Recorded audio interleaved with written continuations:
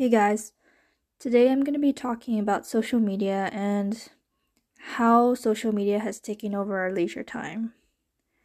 So I hope you guys enjoy. Social media has been a part of my life since the beginning of high school. Back then, we were pretty naive and oblivious, and social media seemed like a really cool idea. I remember I was in grade 9. The BlackBerry phone I had was fun and interesting, but it wasn't addictive back then. I didn't have to text back as quickly as I could. I didn't feel pressure to respond fast. It was used as a tool and not an obsession.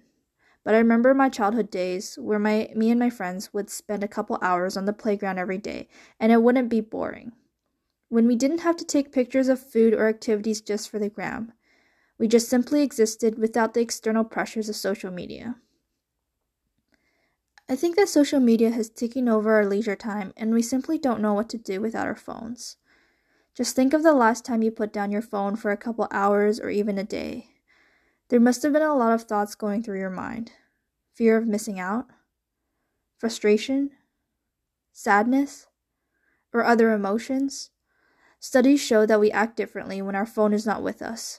It's like our phone is an extension of us now, but it shouldn't be this way. The situation contributes to a lot of stress and internalized anxiety.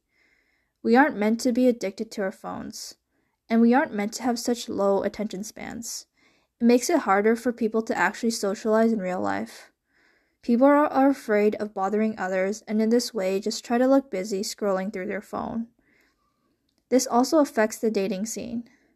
People are so used to swiping on dating apps that they give up on someone when they find out something about them that they don't like. They think that they could swipe on someone better.